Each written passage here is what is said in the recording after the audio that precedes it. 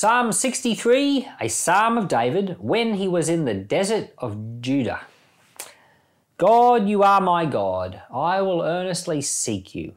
My soul thirsts for you. My flesh longs for you in a dry and weary land where there is no water.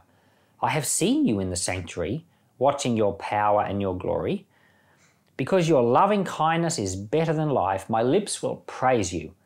So I will bless you while I live, and I will lift up my hands in your name. My soul will be satisfied with the richest food.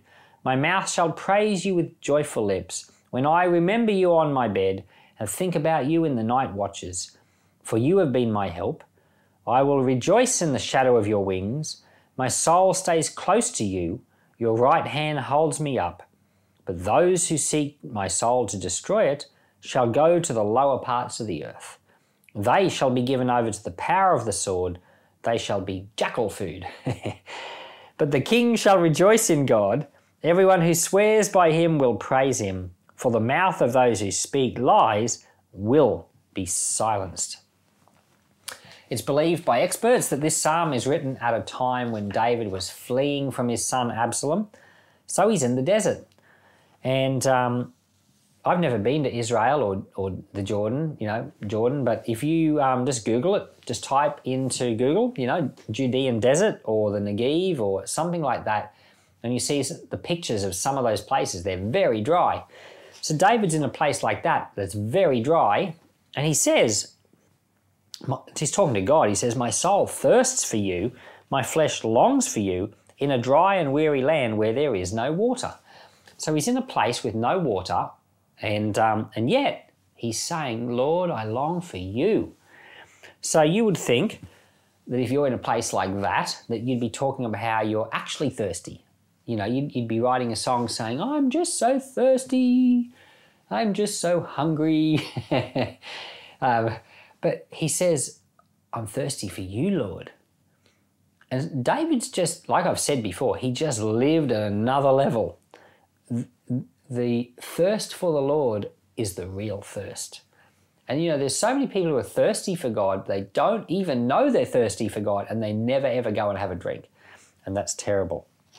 He says in verse 3, and by the way, in John chapter 4, Jesus talks a whole lot about living water. This type of drink that if you have, you will never thirst again. It's himself. Jesus thought like David too. Well, Jesus is the person who truly thought this way. David thought a bit like that. And Jesus' whole discussion with the woman in the well in John 4 is all along this same line. You should go and read it.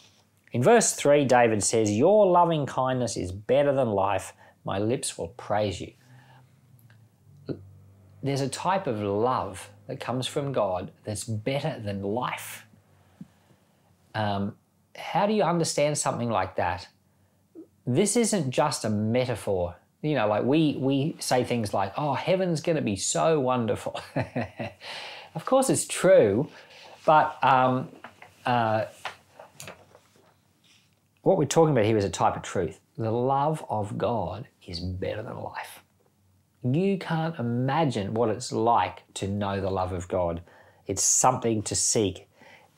In verse 5, he says, my soul will be satisfied with the richest food. What is the richest food? Is it pavlova? Is it some kind of sweet dessert with honey and other things? Is that the richest food?